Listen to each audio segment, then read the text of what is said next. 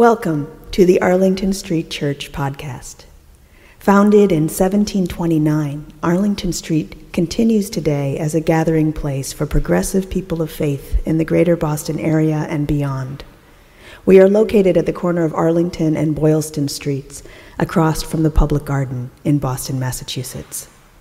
Please visit ascboston.org for more information about this historic Unitarian Universalist congregation. Arlington Street Church, gathered in love and service for justice and peace. When my friend and now retired colleague Anita Farber Robertson was maybe 5 years old, she lived in Brooklyn with her parents and her grandmother on the 5th floor of a 5-story walk-up.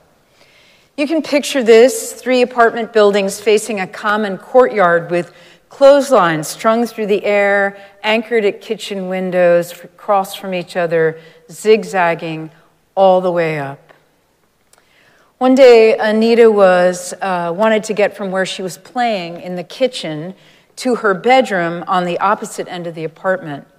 In between, in the living room, her brand new baby sister was asleep on the couch, nestled in her sleeping mother's arms. Anita knew to be very quiet, knew she couldn't walk through the living room, so it occurred to her that she could use the clothesline to bypass the living room to get herself across. Keep in mind that she was 5, the details were a little vague, and keep in mind that she was 5 stories up.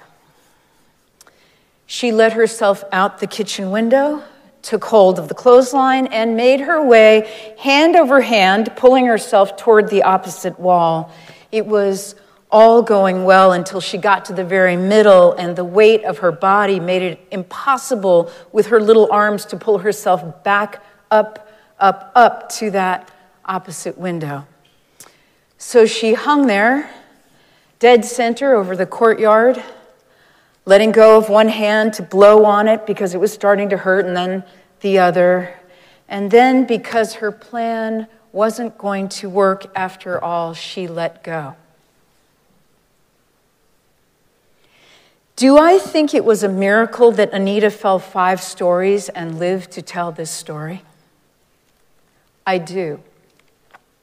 Somehow, she landed in the shrubbery and was relatively unscathed. She remembers her grandmother leaning over her in the enormous hospital bed and intoning, "God saved you for something."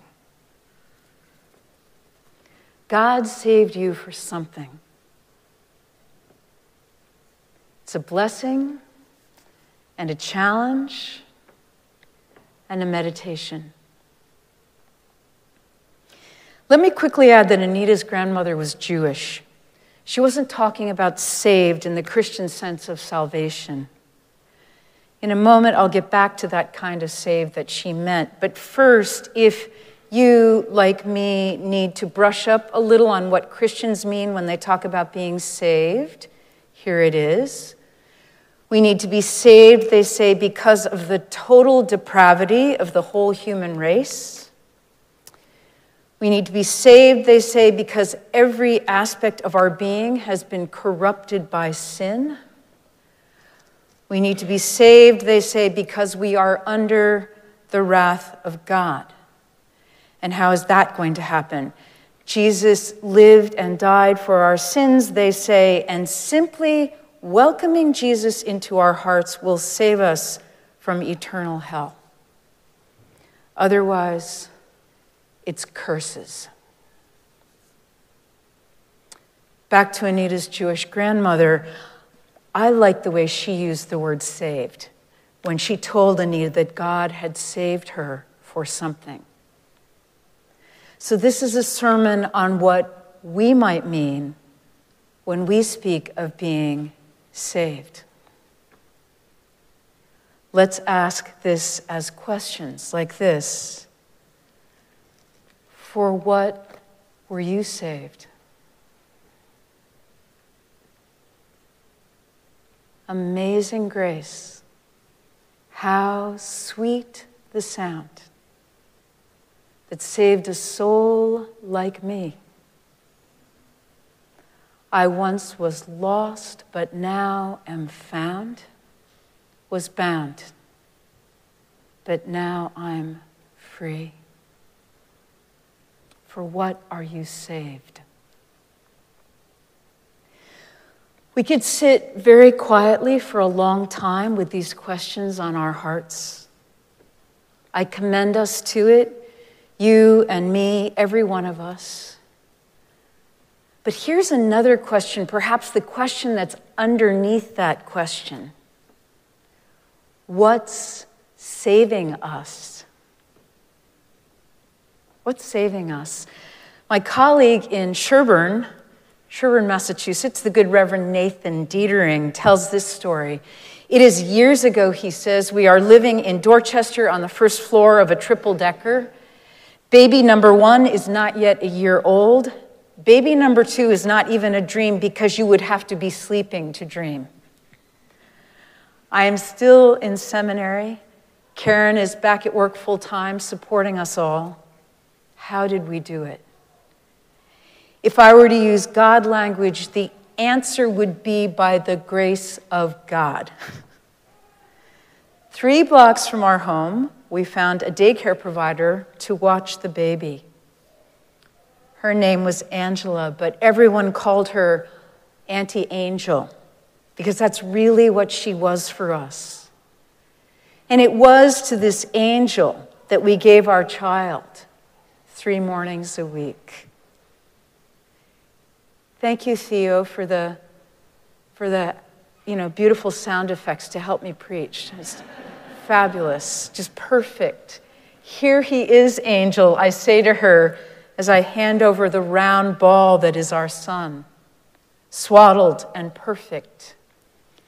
She takes him, cradles him in her arms and says, I hear from your wife that you're in seminary. You want to be a pastor?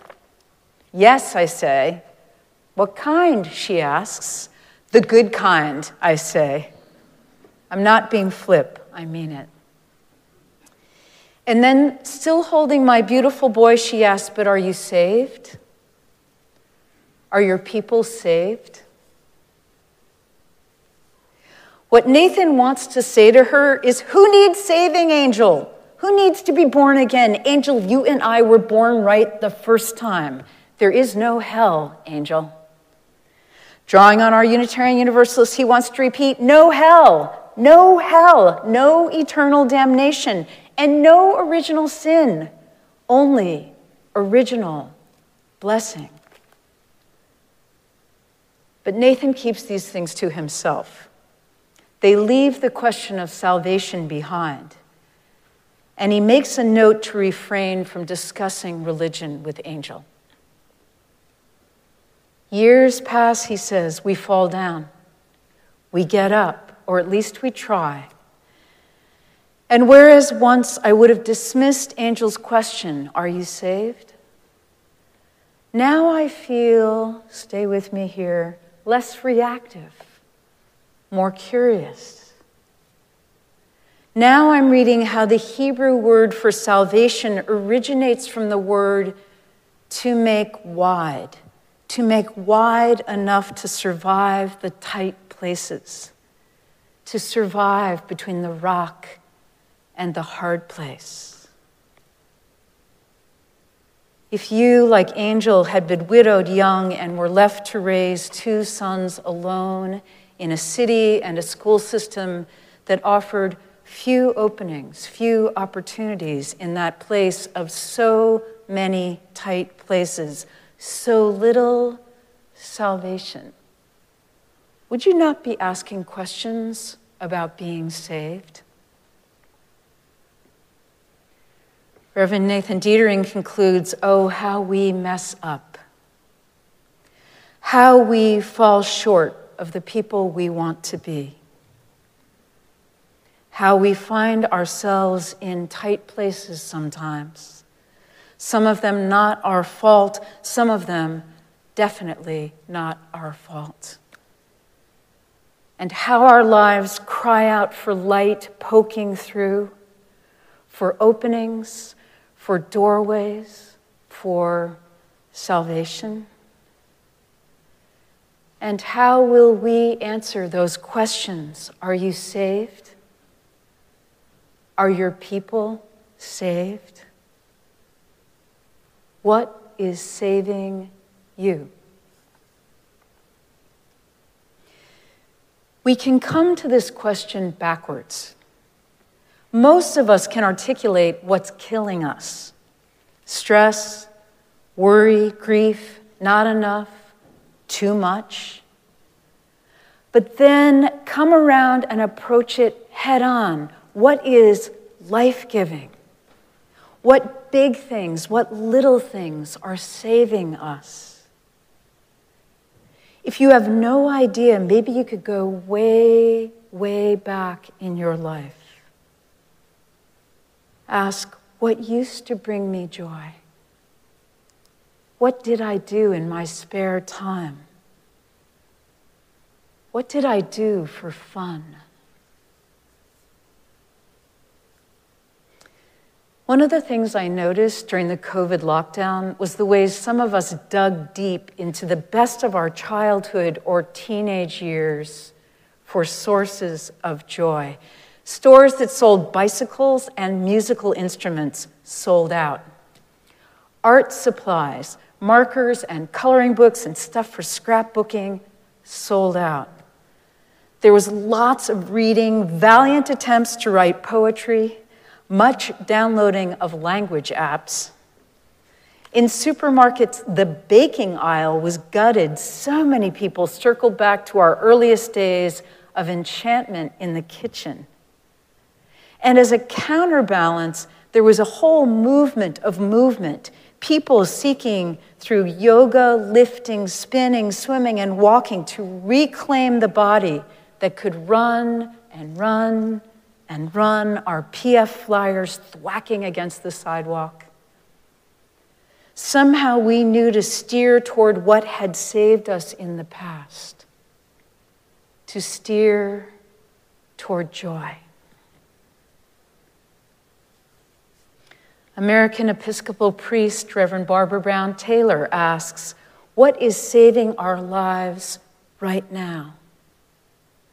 What is helping you to make those tight places a little bit wider? What's helping you? She answers, what is saving my life now is the conviction that there is no spiritual treasure to be found apart from the bodily experiences of human life on earth. My life depends on engaging the most ordinary physical activities with the most exquisite attention I can give them. My life depends on ignoring all touted distinctions between the secular and the sacred, the physical and the spiritual, the body and the soul. What is saving my life now is becoming more fully human, trusting that there is no way to God apart from real life in the real world. What's saving you now? Let's get curious. Ask, what do I love? What fills me up? What brings me joy? Some of you know that Cam and I live at a private high school with 31 teenagers. In an animated conversation about their college essays, my ears perked up when the groan-worthy third Brown University supplemental essay came up. It asks prospective students to respond to the following prompt. Whether big or small, mundane or spectacular, tell us about something that brings you joy. 200 to 250 words. I Googled it. The first thing that comes up is a live stream on how to write this essay. The big takeaways are, so you don't have to watch, to avoid writing an academic essay, to choose a topic that genuinely interests you, to make the mundane interesting, be memorable, and show commitment and improvement over time. Like my wife's students, I find it cringeworthy. So much joy for the sake of joy. Designer Ingrid Fattel-Lee is the author of Joyful, The Surprising Power of Ordinary Things to Create Extraordinary Happiness. She makes the point that there's something really powerful in the idea that there's a lot of overlap in the things in which we all find joy. Sunrise, sunset, and in between, nature, art, music, a good book, a lovely cup of something to drink with a friend, our animal companions, laughter, the smell of something tasty, a simple act of kindness, making a gift, gratitude, a cozy bed. Maybe some things on that list or on the list that list inspires are saving you now. What's making space between the tight places in your life? This is a worthy reflection. Just thinking about it opens our hearts and brightens us up. I did a quick free association, what's saving me now, and came up with our pandemic babies, people who say an enthusiastic yes, Nuns and Fun team, laughing and crying, the humanity in animal rescue videos, trees in bud, the slightest hint that the brittleness of the pandemic is softening. And the new poem, Dance Party, by American poet Clint Smith. Thanks to Alan Kemp, here's just a little of it. Sometimes in the evenings after dinner, after the spaghetti has been slurped and I have bribed the broccoli into their bellies, I give both of my children the look. When my eyes meet theirs, they know what time it is. They push in their chairs, they stretch their legs, and we move the table to the far end of the dining room to clear space for what we all know is coming. Alexa, play the post-dinner dance party playlist. And within seconds, Martha Wash's booming voice rolls like thunder over our bodies. Everybody dance now. Immediately, the jumping begins. My daughter is flinging her limbs like an offbeat octopus. And my son is doing the robot or is trapped in a universe where robots take over the bodies of little boys in peanut butter pajamas. My children, bless them, have not learned how to clap on the 2 and 4, so I laugh but also cringe and, caught up in the ecstasy of this moment, fall to the ground and convince this no longer young body that it is a good idea to start doing the worm. When my children see me, their eyes become pools of possibility, and it is clear that they see this as a clarion call to climb onto my back. And now here we are, this strange trifecta, this unlikely trio, a robot, an octopus, riding the back of a worm who will most certainly need some Tylenol before bed. It is at this moment that their mother comes home. And when she enters the door, everyone is screaming. The speakers are blasting, and the percussion is shaking every wall around us. We look up at her, and she looks down at us, and we have no explanation for this strange scene, only an invitation for her to join. What's saving you now? Oh, my beloved spiritual companions, just one more thing. First and foremost, what's saving me now and has saved me for a long time now is you. Amen. And now for our benediction, I invite you to put your hands over your heart in Namaste. I bow to the divine in you.